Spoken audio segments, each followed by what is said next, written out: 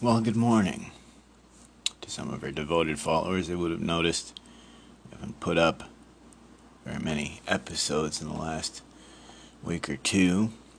We did put up some on the bodhicitta, because again, last night was the final day, 3 nights of teaching on the 37 practices of the Bodhisattva. As well, Insight Center, which is online, has been running a number of programs. Beginning today, there is a few month-long program on the Eightfold Path. I find it interesting because, it's important that we look at these correct actions, or sama, paramitas even, right? In a sense, these are correct, everything. Your thoughts, your actions, your concentration, your intention, your effort and action. As well as Shravasti Abbey, which is Venerable Thubten Chodron. Her teachings usually are excellent, and they fall in line with the Yogacara Chittamartan Madhyamakan. Same as the Dalai Lama seems to be,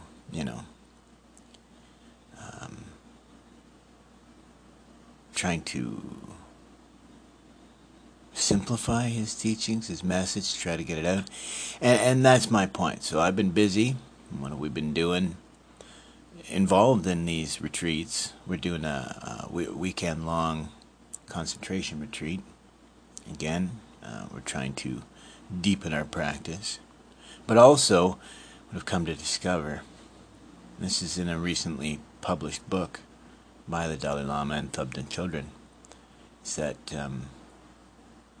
the greatest wish, is to combine science, philosophy, and just the human experience, along with teachings of, say, the Vedic tradition, the Hindu tradition, the Buddhist, Jainist. I mean, even Islam, I think I've mentioned, is a religion of peace. And,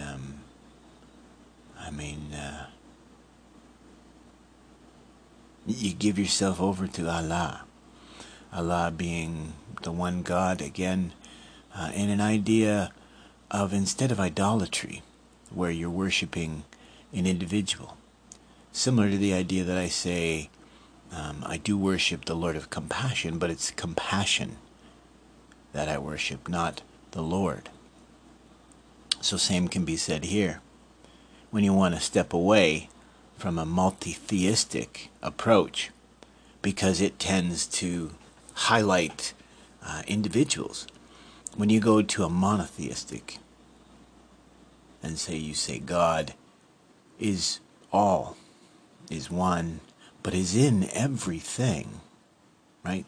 Same as looking at some of the translations of even that expression of God being in all things, or is all things, right? All things that come about. Can that be considered this special supernatural power? Now, on that, we're also spending the month taking advantage of some special offers for courses online. Not just on meditation and mindfulness, Buddhism, but as example, this morning I'm currently doing a course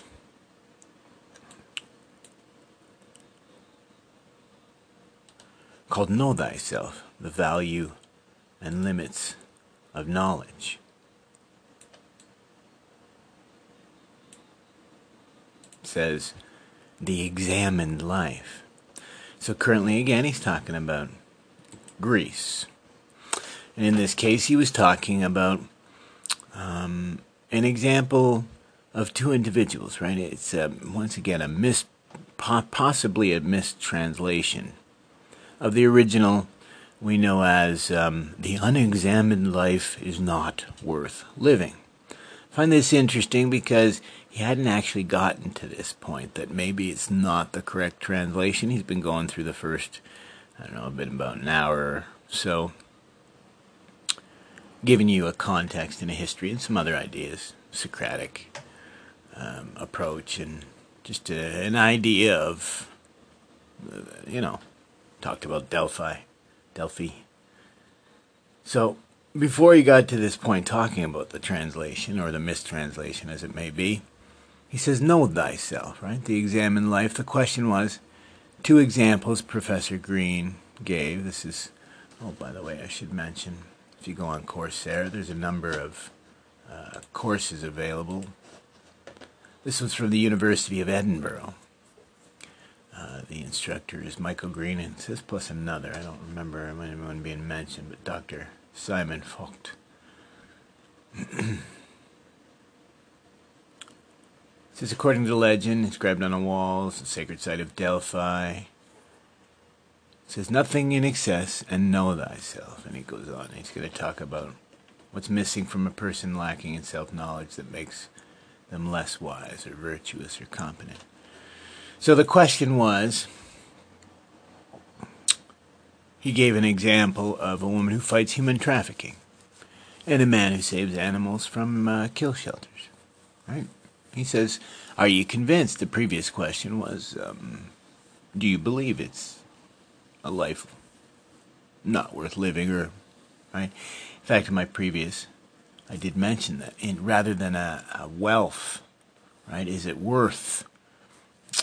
I believe, what was it I actually said? I believe I mentioned it, rather than a value like wealth, more an idea of benefit or utility, right? What you get from it, right? An enriched experience. And on that note, he asks, so tell us, do you still feel that an unexamined life it might be worth living in these two examples, right? I mean, they're living a life that they're happy with, right? So my answer was, it's not an absolute value judgment. Imagine, if you will, these 2 examples, if they were to lead an examined life along with their current one, would it not be a richer, fuller experience? And go on and say, sure, their current life may be rewarding. Would not the examined one be even more so? Right? And he goes on to say that it's possibly a mistranslation, that the real Greek idea was to give us an idea that it's of less value, in a sense, or you should definitely endeavor to live a life of self-examination or awareness or actualization.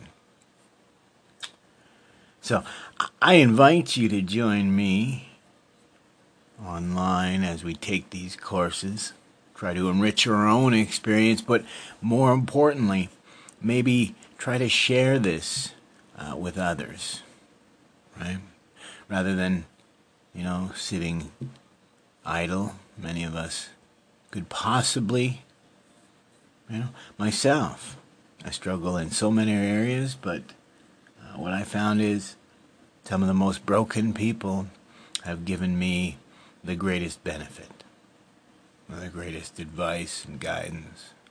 Or, arguably, again, depends on your definition of broken, but the prevailing opinion as to what might be considered a broken individual, I find are some of the most beautiful. And as I said, with some of the greatest benefit to society. Yet sadly, it's, these cookie cutters or just squeaky wheels with no real content behind them. They tend to get the traction or the attention when it's these individuals in I'm trying to remember the term But these jesters in these patchwork cloaks are considered